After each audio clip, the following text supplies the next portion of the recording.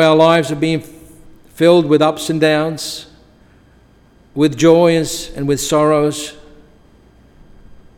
Yet when we look back,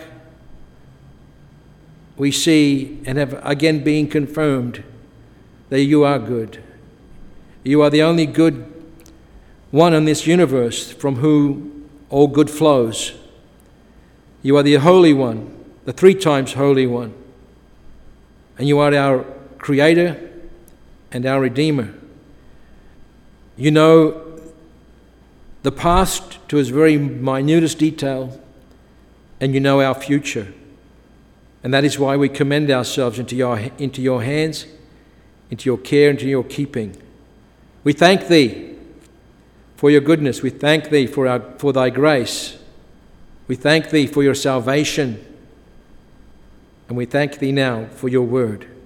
Please bless it to us as we would look into it. And unto Thee be all the honor, glory, and praise through Jesus Christ, our Lord and Saviour. Amen.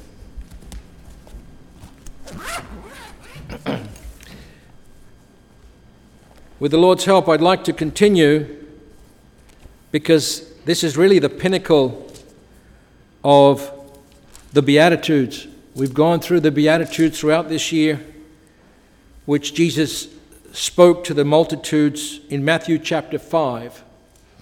So I'd like to read the first 9 verses one more time to remind us, but we'll focus on verse 9.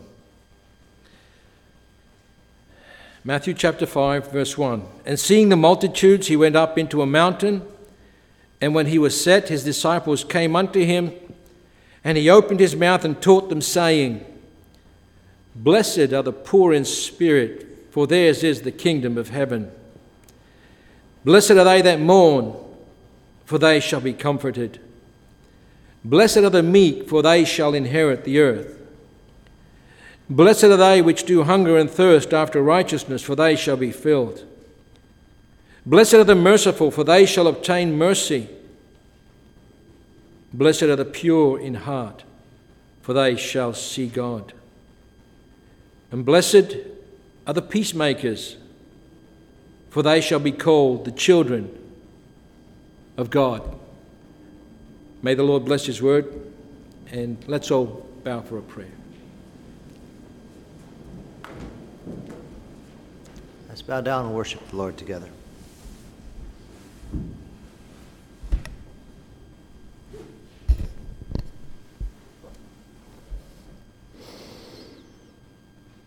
Lord, at the beginning of this brand new year, we have come together to invite your presence, your power, your spirit to direct our paths.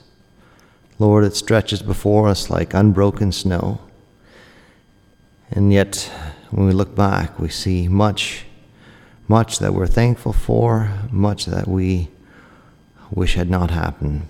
And so, Father, as we look forward to this year, we pray that we would step forward in faith, in dependence upon your direction and strength, and that we may be able to make straight paths that would glorify you, that would build up your kingdom, that would make us something that you would hold up to the watching heavenly realm and say, this is my beloved daughter, my beloved son, in whom I am well pleased. Father, we pray that these attitudes, that we would not leave them behind in the independence, pride, and arrogance of this day and age, but Lord, that we would learn to hunger and thirst and to seek peace, not only within but without, and that we would work to build, to join, to create even as you have created, and that we would be agents of your kingdom, to spread it through not only words but through being and action and reflection of your character. Father, we pray that you would inspire the brother who would be teaching and meet his needs also. Lord, you know the many who are unable to be here this morning due to the weakness of their bodies.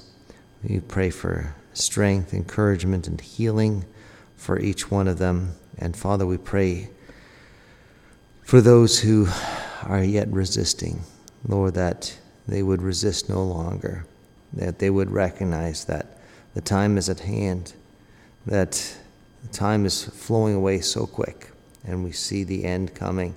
Whether in a personal level or a global level, we know that it is short. And today, while it's called the day of salvation, we need to lay hold on eternal life. Father, we pray these things in Jesus' name. Amen.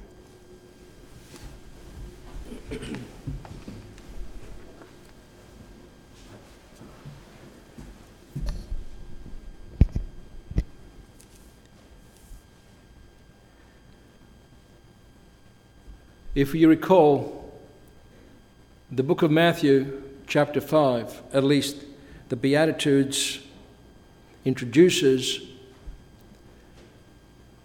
what does a kingdom child look like? What is the character of a kingdom child? One that is in the kingdom of God. If you look at the very first Beatitude in verse 3, it says, "Blessed are the poor in spirit, for theirs is," not will be, but theirs is the kingdom of heaven. They possess the kingdom of heaven. Someone that is that poor in spirit can become so rich by possessing the kingdom of heaven. Remember, we had a study not long ago of Matthew chapter 6 when Jesus said, the kingdom of God does not come with observation, but the kingdom of God is in you. And so those that are poor in spirit possess the kingdom of God, the kingdom of heaven. And those that have this poverty of spirit, that they not only believe but recognize and acknowledge that they are so spiritually poor, that they have nothing to offer God. They have nothing to give God for Him to give us in return salvation and acceptance into His kingdom. If you go to the book of Luke, you will see that they don't even mention, Jesus did not even mention poor in spirit. He said, "Blessed are the poor." So even the poor can become poor in spirit as well, especially when they realize they cannot even provide for themselves physically, let alone spiritually. And those that recognize their abject poverty will then reach out to God and recognize that God is the giver of everything. He's the provider. He's Jehovah Jireh, the provider. And when they realize that they have a deficit in them that they cannot fill, they mourn. We mourn. Let's put it that way. Let's be inclusive here. We mourn because of our situation.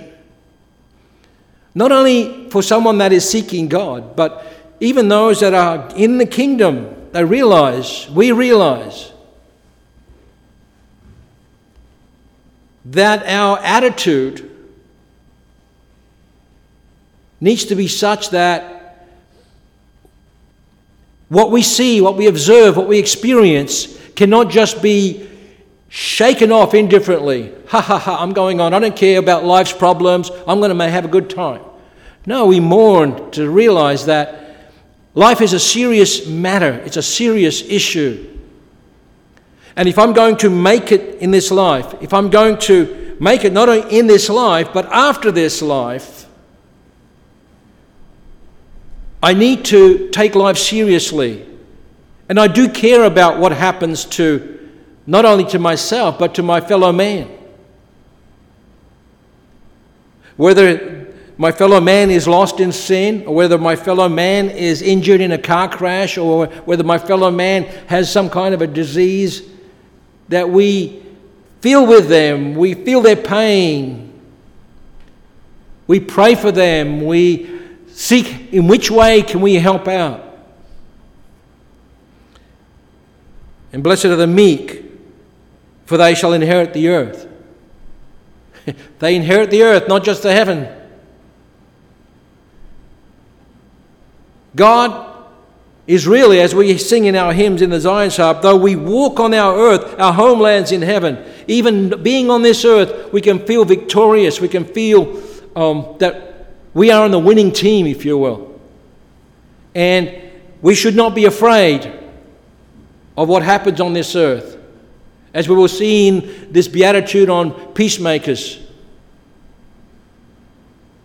that when there is war and when there is conflict, when there is difficulties, that we don't run from it, but we face it head on.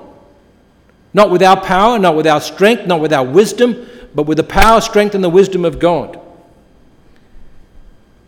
So when we get to verse 5, blessed are the meek, it is now not just an internal, personal attitude that I need to have, what I go through, what I think, how I feel, what my disposition is, what my attitude is. When we get to verse 5, it's being meek is how we deal with those that are outside of us. When we are attacked, when we are falsely accused, when we are abused, when we are cheated, when we are betrayed, when we are lied to. What is the Christian attitude and response to that? And you can see how it's all percolating. I wouldn't say percolating goes down. It's all rising to this seventh beatitude in verse 9 that we just read about blessed are the peacemakers, and we'll get to that in a second. And then verse 6, blessed are they which do hunger and thirst after righteousness, for they shall be filled. And we remember that it's not just a matter of I love the Word of God. That's true. That's hungering and thirsting after the righteousness. But it's more than that. It's actually doing and practicing the Word of God. It's following His commands, following the directions of Jesus Christ. It's visiting the sick. It's visiting the poor, giving to the poor, feeding the hungry and clothing the naked, visiting those that are in prison. This is all the works of righteousness that Jesus will one day say, "Come ye blessed of my Father, and inherit the kingdom prepared for you." And then verse 7, blessed are the merciful, for they shall obtain mercy. And he's not saying, although it applies, he's not saying, because you obtain mercy from me, I will be merciful to you. That's part of it. That's before entering the kingdom. But when you're in the kingdom, how do we manifest mercy? How do we manifest this graciousness that Jesus Christ is talking about? As kingdom children, it's in our interrelationships with each other. It's with what we do with our money, with our time. Where does it go? Does it feed the hungry? Does it clothe the naked? Does it help the poor? And blessed are the pure in heart, for they shall see God. And again, it doesn't mean in the next life. It can mean that, but what it really means is, I believe here, that they will see God in the next life, but they see God here on this earth. Those that love God, those that believe in God, those that value what He did for us on the cross, they see God everywhere in creation. They see God in their brother and in their sister.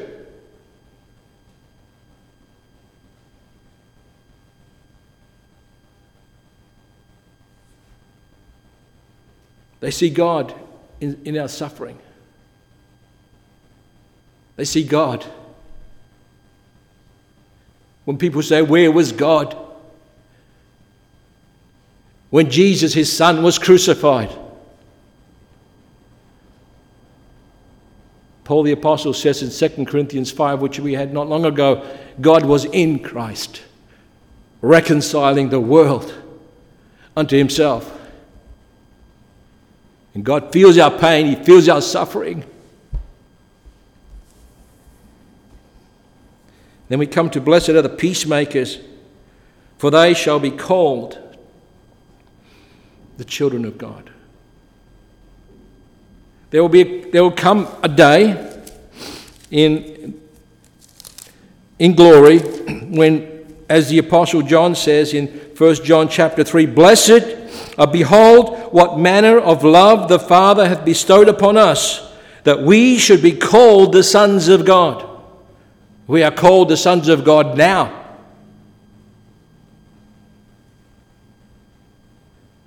Therefore the world knoweth us not, because it knew him not. Beloved, now are we the sons of God. Now are we the sons of God.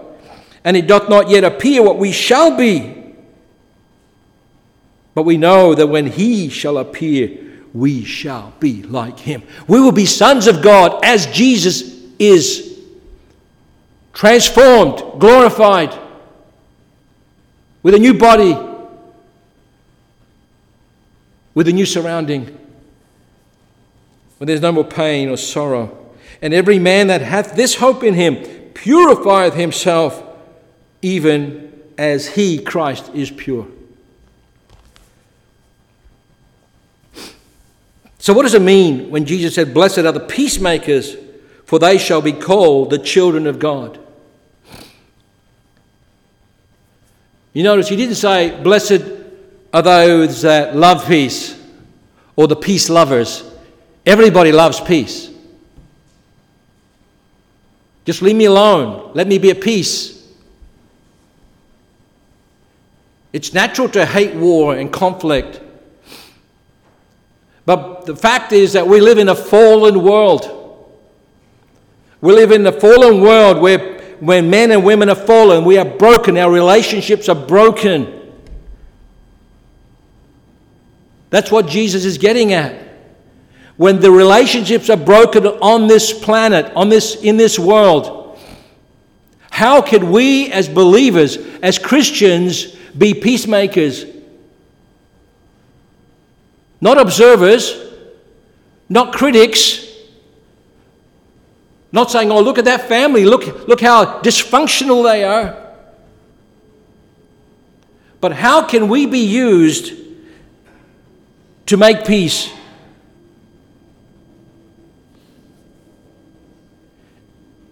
If you really stand back and think about it, perhaps this is the most difficult to uphold. This beautiful attitude is perhaps the most difficult to uphold as believers.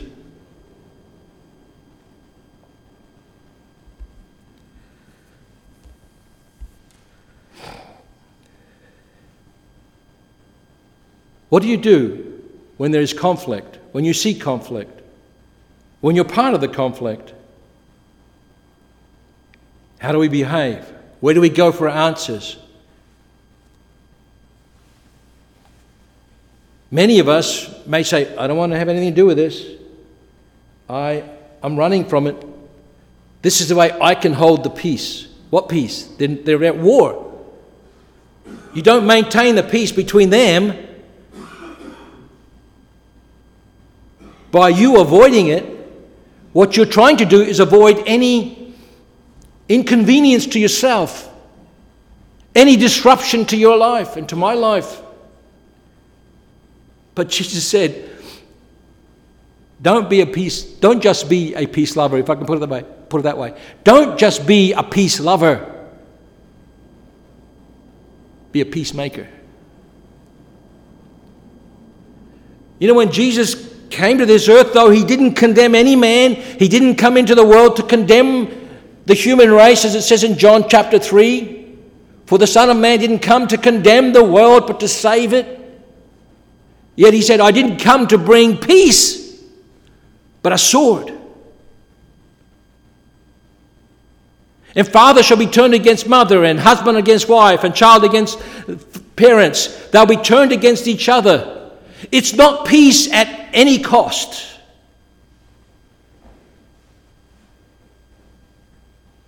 Peace without truth and without love is not peace. It's just a ceasefire. It's just a cold war. And the world is so aware of that today.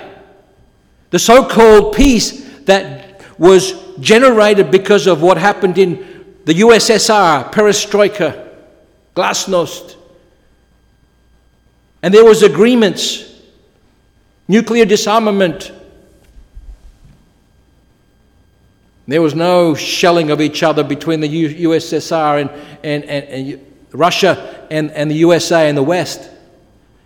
But there was this constant,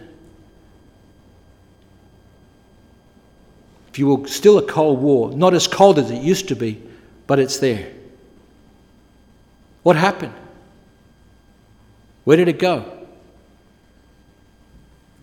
Last week, Brother Edmund had a service on the difficulties. Even now, he's speaking about the Messiah program and Joel and the struggles that we have. I believe it was in 2 Corinthians. And what came to my mind was what Leo Tolstoy said. He was involved in this war back before the Bolshevik revolution in Russia. And he started writing. First of all, he went to war. He was very dissatisfied. He lived a very promiscuous life. His parents died at a young age. And he thought he could live it up. And then someone instructed him to go to enter the army, to straighten him out. And he entered the army. And he was involved in the Crimean War. And he saw bloodshed and a catastrophic loss of life. He went to Paris and he saw for the first time a man guillotined. And he began to think, this is not what this life is all about.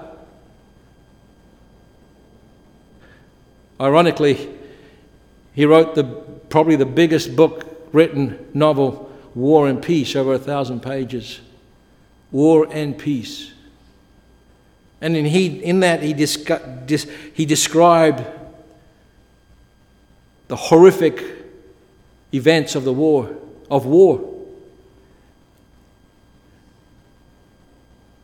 But as he looked further and further into his life and into the Bible, into the Word of God, he realized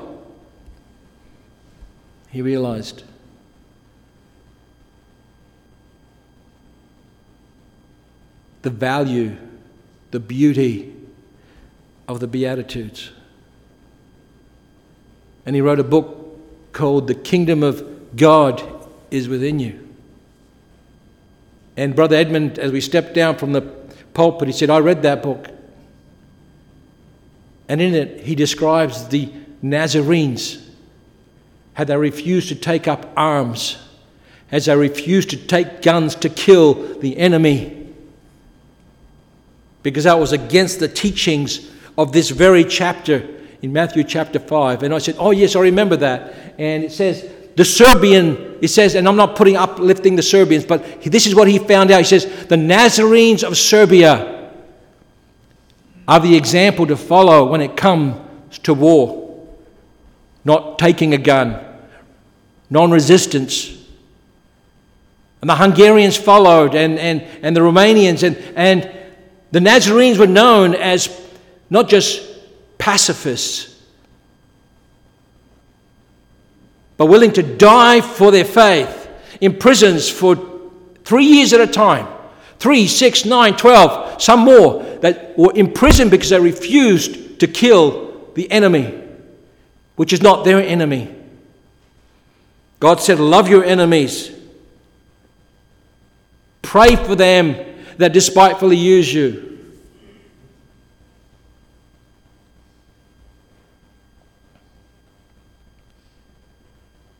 And he went further. He sold everything that he had. He was going to give everything to the poor. He lived like a poor man. Now, he had some things in his life which were not exemplary as far as a Christian's concerned. But my point is this. When it all boils down, if you want to go the way of the world and to go according and dance to their philosophies and to their music, you'll end up in complete self-destruction. But when you follow the wisdom of the stranger from Galilee, Jesus Christ. Mahatma Gandhi was a young lawyer. He was a young man that wanted to get independence from Britain. In around about 1948, it was achieved. But when he read this book from Tolstoy, The Kingdom of God, he wrote, as a young Gandhi, he wrote to Leo Tolstoy, he says, what can I do? What should I do in India to get independence from the British? How do I do this? The answer came back. Don't shed blood. Don't shed blood. And I've mentioned this perhaps a couple of times. An example, when Gandhi came back from South Africa studying his law, and he went into the churches in South Africa because they were Dutch and English reformed. And he learned the Beatitudes. And he came back and he said, and he saw the British were so-called Christians. He said, I love your Christ, but I don't like your Christians. Why? Because they didn't follow the teachings of their Christ.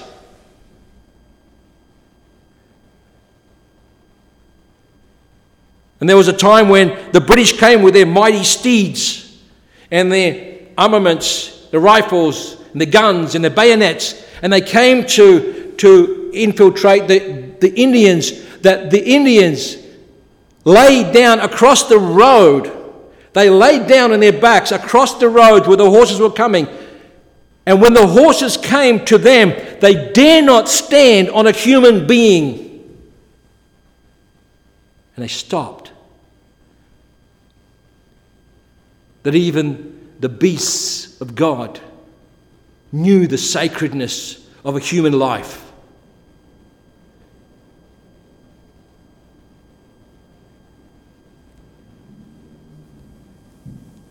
How can I be a peacemaker? Just by reading about it, reading inspirational stories, that could help. But we can't be peacemakers unless we ourselves are at peace. How can I show other people to be at peace when I myself am not at peace? What advice can I give that person?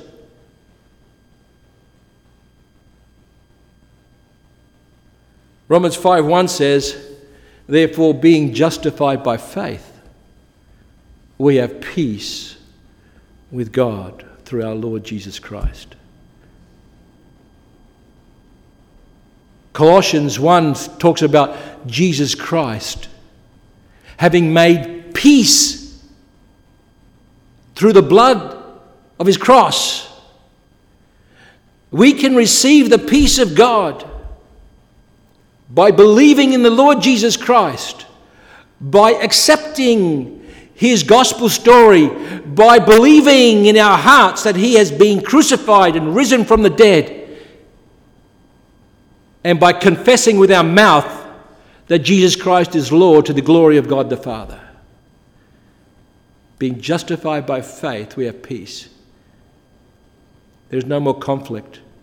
There's no more opposition to God. But peace is not just the absence of conflict. This is something that we need to understand. As long as I don't have conflict, I'm at peace. What happened with the Russian peace accord? How many peace accords have been broken since the beginning of the world? Every single one of them. It's not just the absence of a conflict. Peace is not just the absence of conflict. Peace is the presence of something. It's the presence of right relationships between me and my brother, between me and God, between me and my brother. When we have right relationships, and that relationship must be filled with love, trust, truth. When we have that relationship, then, as David said in Psalm 51, then I will show transgressors thy ways.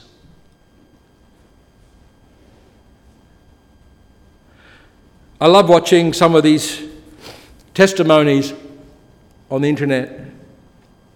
I love seeing from different countries. It's Iran. We just had an Iranian couple over on the weekend. We told them about a testimony that we heard about how these Muslims came to Jesus Christ.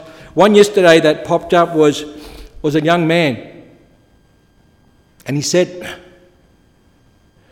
with tears in his eyes, when I was a young lad, my parents got into big arguments and they filed for divorce, and they had the divorce papers in their hand, and they were going to sign the divorce papers, and the pastor came over to their place, and the pastor said, "Give me your divorce papers." And they gave it to him. He took a lighter and he lit the divorce papers and he burnt them up. And he said, "You can't do this. There's so much at stake. This is not God's will. Think about your family." Long story short, this young man said, "You know what? My parents have been happily married for 35 years. They are now in children's missions. I now have 2 or 3 sisters and brothers, which I never would have had."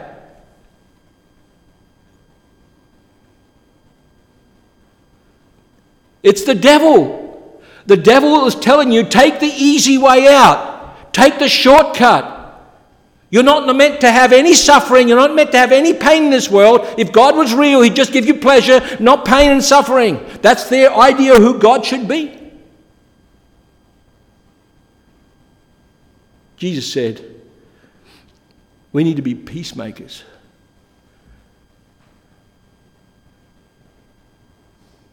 We need to be engaged as much as we could in making peace.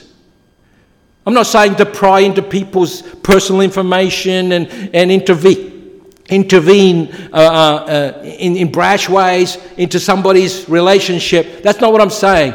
But where we can, offer help and assistance to those that are going through difficult situations. Where we can, promote peace.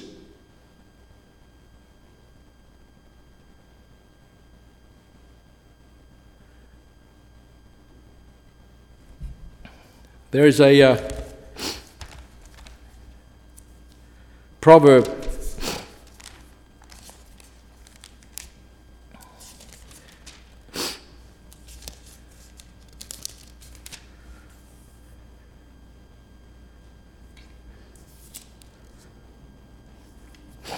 If I can find it.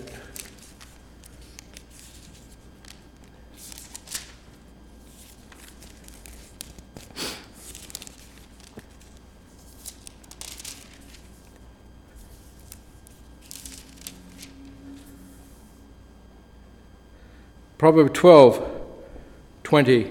Proverbs 12:20. Deceit is in the heart of them that imagine evil, but the counselors of peace is joy.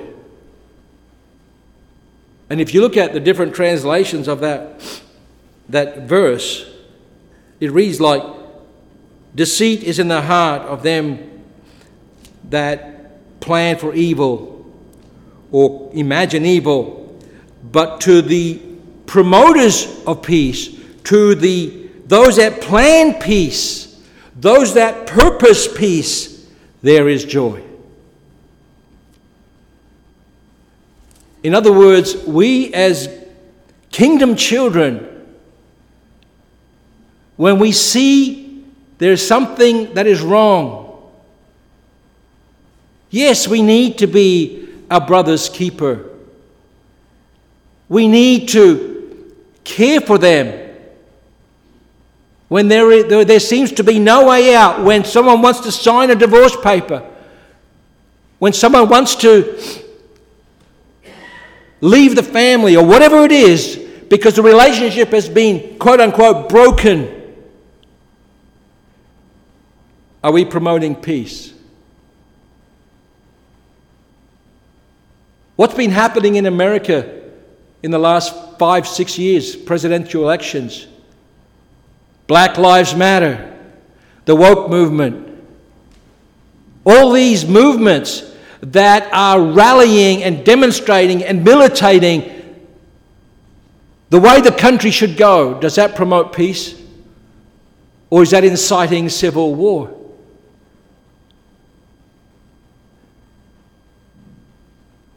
At least Gandhi had that right. You're not going to win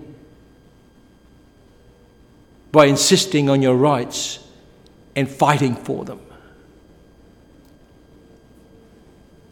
How does Jesus transition from verse 8 to verse 9? Blessed are the pure in heart, for they shall see God. And then he says, blessed are the peacemakers, for they shall be called the children of God. You remember in James, you've heard this before, it says the wisdom from above, the wisdom of God is first pure, and then peaceable. If our hearts are not pure, remember what we talked about, the impure heart, what it is? It's a divided heart. It's got divided loyalties. It's got divided allegiances. It thinks one thing and does another thing. It does things for its own benefit while trying to portray it's trying to do something for somebody else's benefit. That's hypocrisy. Jesus said, accept your righteousness in the same chapter. Except your righteousness exceeds the righteousness of the Pharisees, you shall in no wise enter the kingdom of God. Our hearts need to be pure. They cannot be divided. A double-minded man is unstable in all his ways. We need to have pure hearts. And then we can be peacemakers. We can be peacemakers in another way, not just coming to bring two parties together. When an occasion comes along and you have to have your say, or your right must be fulfilled, this is my right. We're not peacemakers. We're not seeing how we can solve the problem. We're not seeing what is good for the common good. How will it affect everything else? How will it affect your children? How does a divorce help the little ones and perpetuate brokenness in relationships? How does that solve anything? You know what it does? It satisfies your own passions and lusts, your own pride. That's what James chapter 4 says. From whence comes fight to believers? From whence does fightings and wars come? Don't they come from your own lusts? Do you care about the church of God? Do you care about what God thinks of what you're doing, what I'm doing? How does that conjure peace.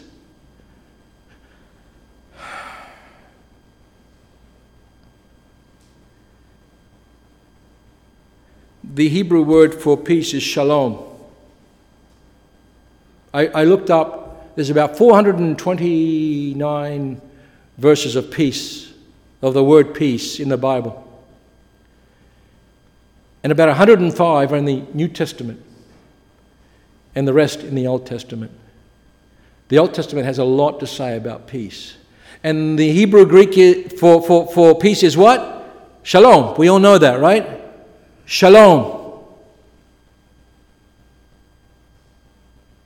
And when we say shalom in Hebrew, or the Jew says to his brother or rabbi, shalom, he just doesn't say, I don't have any fights with you. I don't have any conflicts with you. But that word shalom is a desire for the prosperity and well-being and enjoyment of life to his brother or to his rabbi. It's an active thing. It's active. It's not a passive thing. As long as I don't get involved with you, I'm at peace. It's wanting the best for each other. It's like love. Love rejoices not in evil or iniquity, but it rejoices in the success and the prosperity of your brother and sister. You are thankful when you see your brother or sister that has it better than you. You are thankful to God that God has blessed that person this much. In your eyes, he's got it better than you. Oh, I wish I had that brother's looks or that sister's looks. Oh, I wish I had that brother's money or that sister's money. I wish I could be like... That is going to quickly and spirally, exponentially drag you into not happiness and blessedness, but depression and despair. When you keep on wanting to be someone that God didn't make you to be. As Paul says, I have in all situations, Philippians, learned therewith to be content. And you know what? This is why the whole Word of God is so coherent, so together, when he says, it is more blessed to give than to receive, which he told the Apostle Paul, I believe.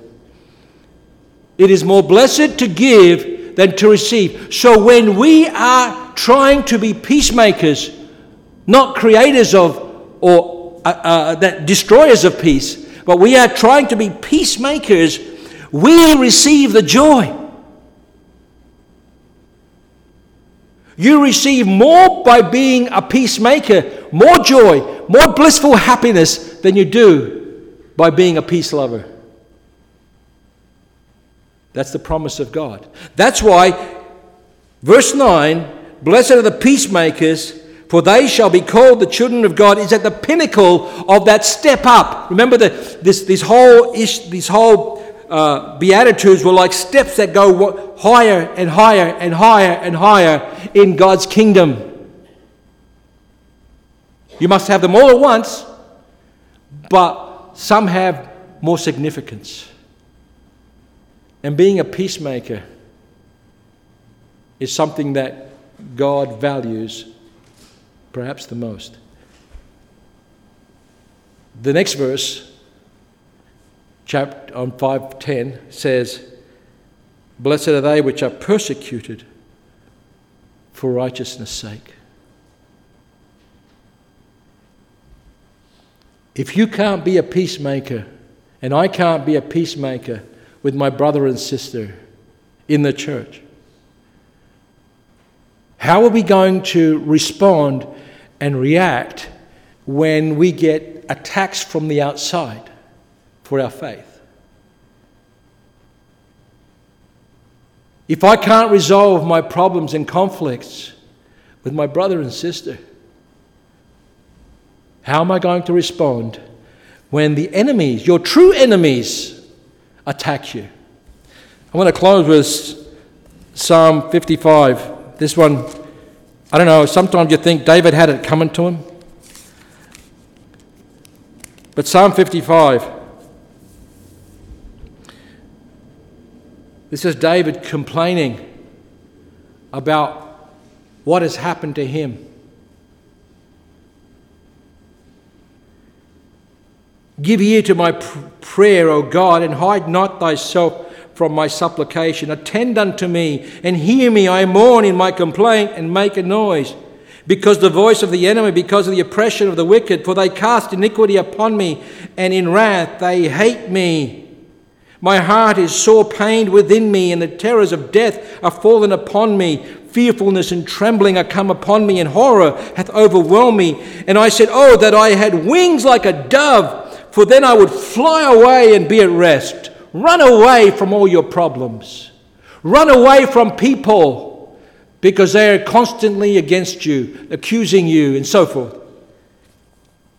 Lo, then I would wander far off and remain in the wilderness. I would hasten my escape from the windy storm and tempest. And then he says, destroy, O Lord. Destroy and divide their tongue, for I have seen violence and strife in that city. In the city. Who was he talking about? Was he talking about the Philistines? Was he talking about these other Perizzites and Hittites? He was talking about people in his own city. Wickedness is in the midst of thereof. Deceit and guile depart not from the street. For it was not an enemy that reproached me. It wasn't an enemy from without.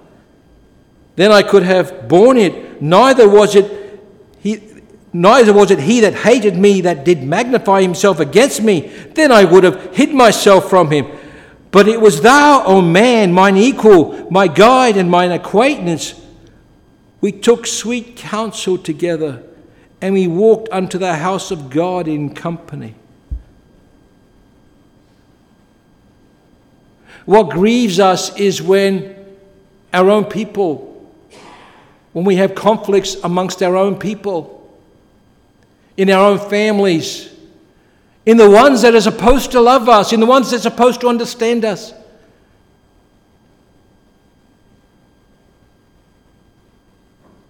There is violence in the city because there's violence in the people of the city. And there's violence in the people of the city because there's violence in the heart of men. And when the heart becomes pure, we can do wonders through God's grace and God's power and God's strength to be that example of peacemaking and show the way that Jesus led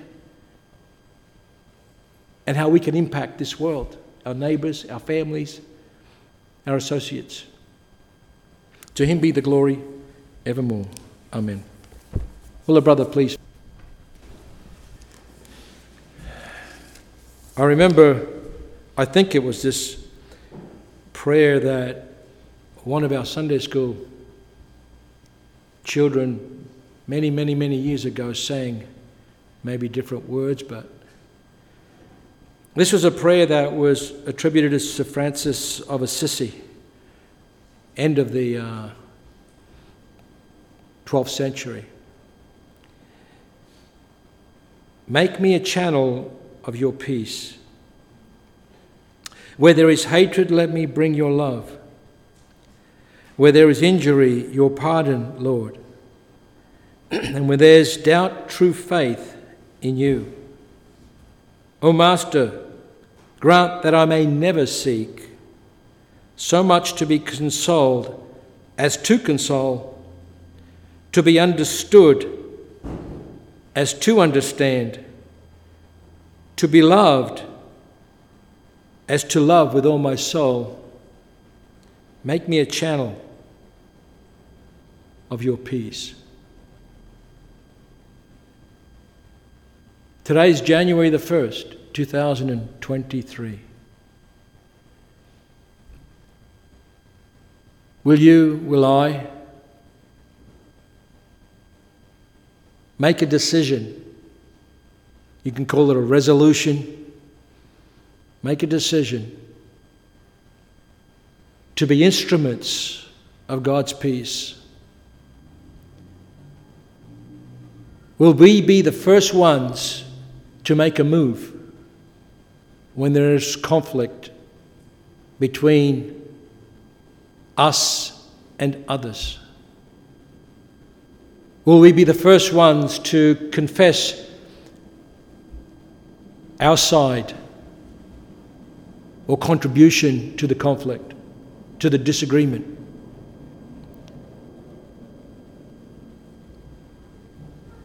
Will we think on what Jesus did for us?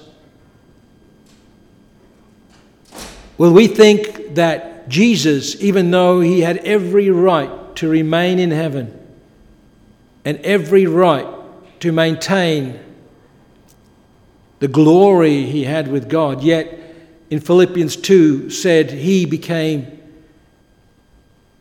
in the fashion of a man. He came and dwelt with us and left all his glory. He who was rich became poor for us. He who knew no sin became sin for us. Are we willing to forgive one another? Even as Jesus was dying on the cross, and as he was being raised up and hanging on the cross, he said, Father, forgive them, for they know not what they do. That goes a long way in us being peacemakers. Are we willing to forgive as God, who for Christ's sake, Ephesians 4 says, forgave us? How will we face the Father on that day if we haven't done, as the Scripture says, all that was within our power to maintain and create peace? To him be the glory evermore. Amen. This concludes our service.